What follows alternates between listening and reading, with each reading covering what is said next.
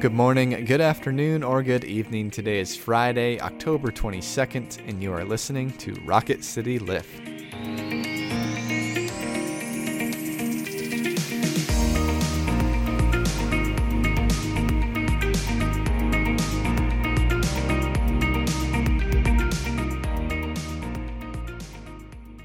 Hi everyone, welcome to Rocket City Lift. I'm Tara Bolger. And I'm Brett Goodeman. And we come to you 3 times a week to try to bring a bit of a spiritual lift to your day.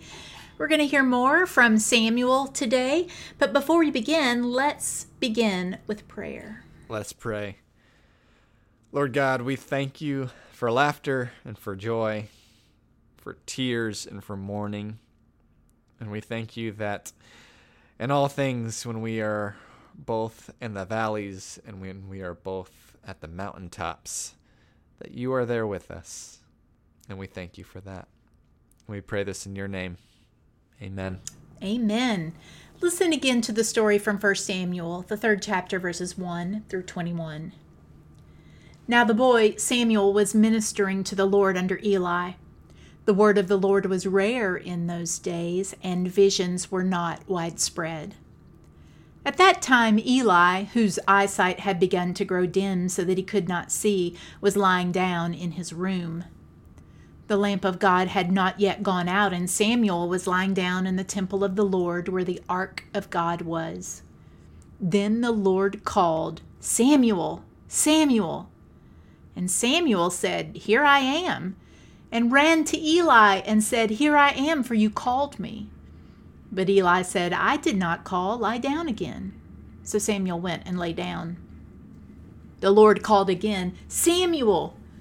Well, Samuel got up and went to Eli and said, "Here I am, for you called me." But Eli said, "I did not call, my son, lie down again." Now Samuel did not yet know the Lord, and the word of the Lord had not yet been revealed to him. The Lord called Samuel again a 3rd time, and he got up and he went to Eli and said, "Here I am, for you called me." Then Eli perceived that the Lord was calling the boy. Therefore Eli said to Samuel, "Go, lie down, and if he calls you, you shall say, 'Speak, Lord, for your servant is listening.'" So Samuel went and lay down in his place. Now the Lord came and stood there, calling as before, "Samuel, Samuel." And Samuel said, "Speak, for your servant is listening."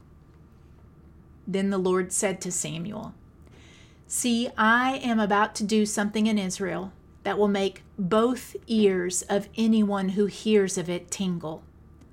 On that day I will fulfill against Eli all that I have spoken concerning his house, from beginning to end.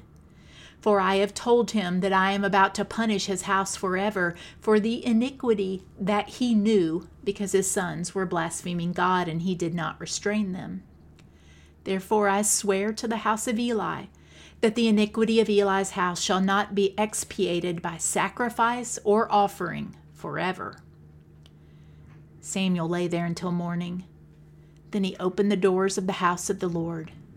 Samuel was afraid to tell the vision to Eli.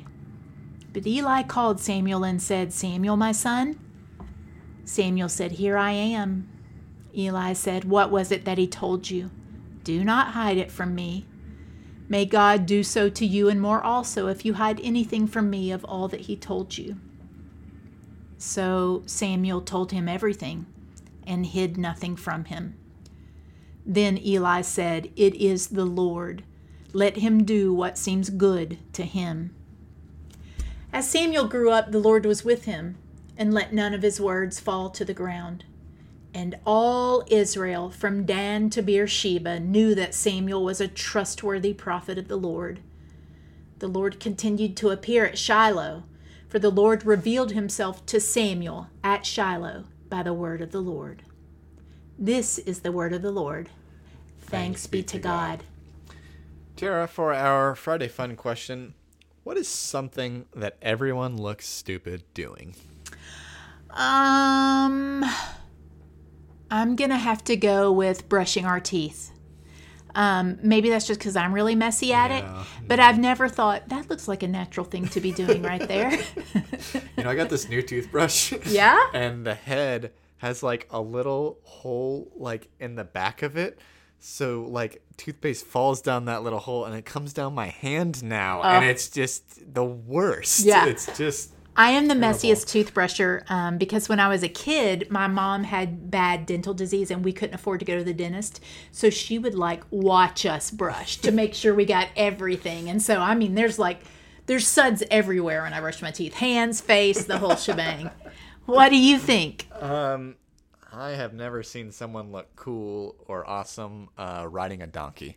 There's just something about riding a donkey. Jesus did. Did he look cool though? Oh yes, he's the coolest of the. No, Jesus is the anti-cool, right? But like riding a donkey or riding a mule, there's just like you're just as big as that animal is. You're like, should you be riding that thing?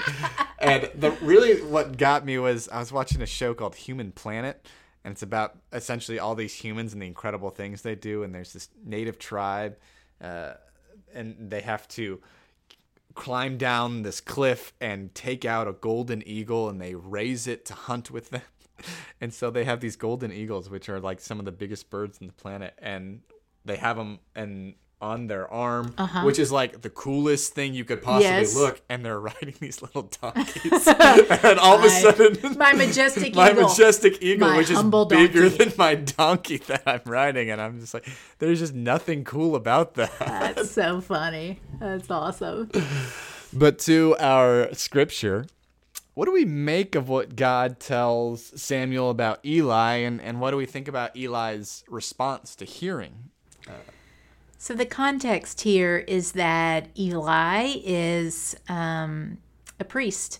And because of that, his sons should also be priests, leading the people in the temple.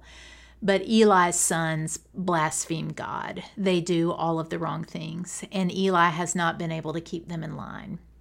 And so this word coming to Samuel is that all of Eli's house as it is, all of his leading in the temple and that sort of thing, that he's going to be punished, that there's no sacrifice or offering that can make it better. And so that's a really hard thing to hear. It's also interesting because, Samuel, his mother, could not have children. She was a second wife, and she prayed to God for a child. And when she was given Samuel, she dedicated him to the Lord. So Samuel has lived in the temple the majority of his life. Mm-hmm. And when Eli says, "What is it, my son?" it's because Eli has treated him like a son. Mm-hmm. I really believe that. And so to say it to your dad figure is even worse. And that's why Eli's response is so incredibly moving to me, because Eli knows that things haven't gone well with his family. And Eli knows that this is a right response in a way for God, for what's been going on. And Eli doesn't get angry. He doesn't deny it. He says, if this is what God thinks needs to happen, then let it happen. And I think that's also a gift to Samuel. But I also want to back up and say that if all of Eli's sons have blasphemed his last son, the son of his heart maybe, Samuel is going to also be the one that redeems. What do you think about Eli? Yeah, I in the previous chapters, like they blaspheme God, and that they take the first meats of the sacrifice. I mean, they literally steal the best from God. The priest can take kind of what's been burned on the side or the fat that's been boiled, but they take the very best of. They're literally stealing the best from God. They're stealing the best of the sacrifice, and they're really terrorizing the community. They're like sleeping with the maids around the temple. I mean, they are destroying the community in so many ways, and nowhere does it say Eli rebukes them. And that's really hard to comprehend. And as you said, I think Eli accepts the failures that he's done. That his family, even if he has been a faithful follower of God, that his family isn't going to be what's best for the community and best for the people's relationship with God, that his children aren't doing the priest's job and speaking for God. But he does have this incredibly humble response to Samuel. And, that's, we talk about calling on Monday, and we didn't really get into if Samuel's first call is darn near impossible to tell his essential, like you said, father, the buck stops with you, your family line won't continue, which, to just put that into context, there was no view really of the afterlife. It's essentially like telling a Christian today, like, you're not going to heaven, kind of thing. Yeah. It's a kind of a false equivalent, but in many ways it was similar to that of your line won't continue doing what they're doing.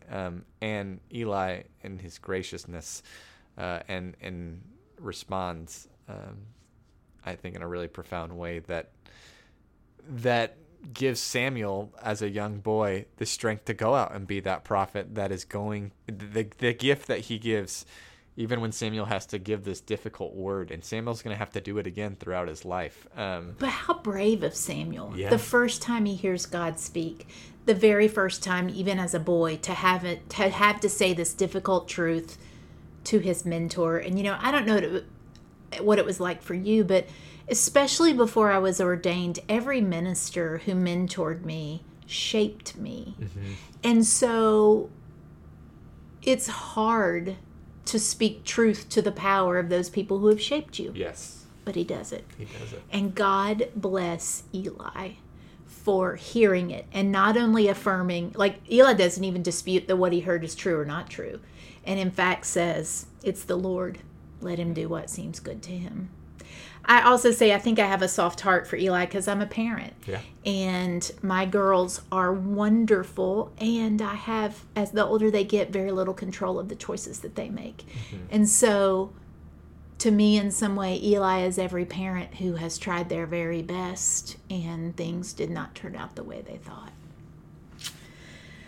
Well, friends, with that, let us go ahead and we will close with this quote from the author Germany Kent, who writes, "Let your life reflect the faith you have in God. Fear nothing and pray about everything. Be strong, trust God's word, and trust the process." Thank you all for being with us. We hope you have a wonderful and safe weekend. We will be back again on Monday. Now may each of you go out to love and to serve, to be well, to care for yourselves and others, knowing that the grace and love of God is ever upon you. Amen. Amen.